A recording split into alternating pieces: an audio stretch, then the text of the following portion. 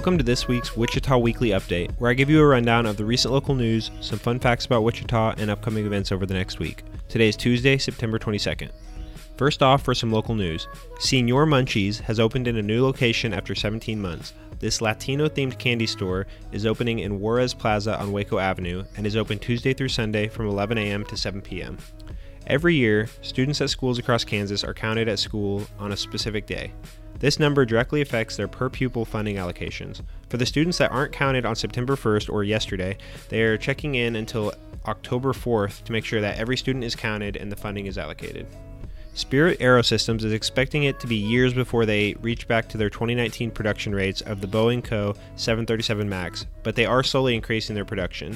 They expect to make 72 deliveries on the 737 this year.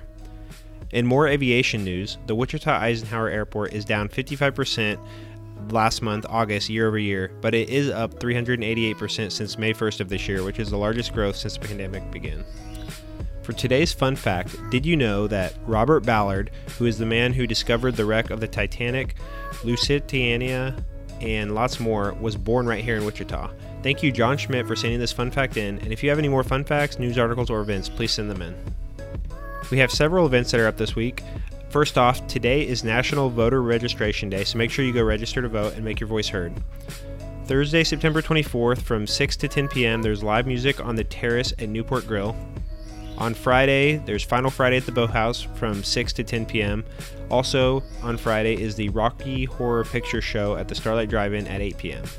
Saturday morning, there is the Old Town Farm and Art Market at 8 a.m.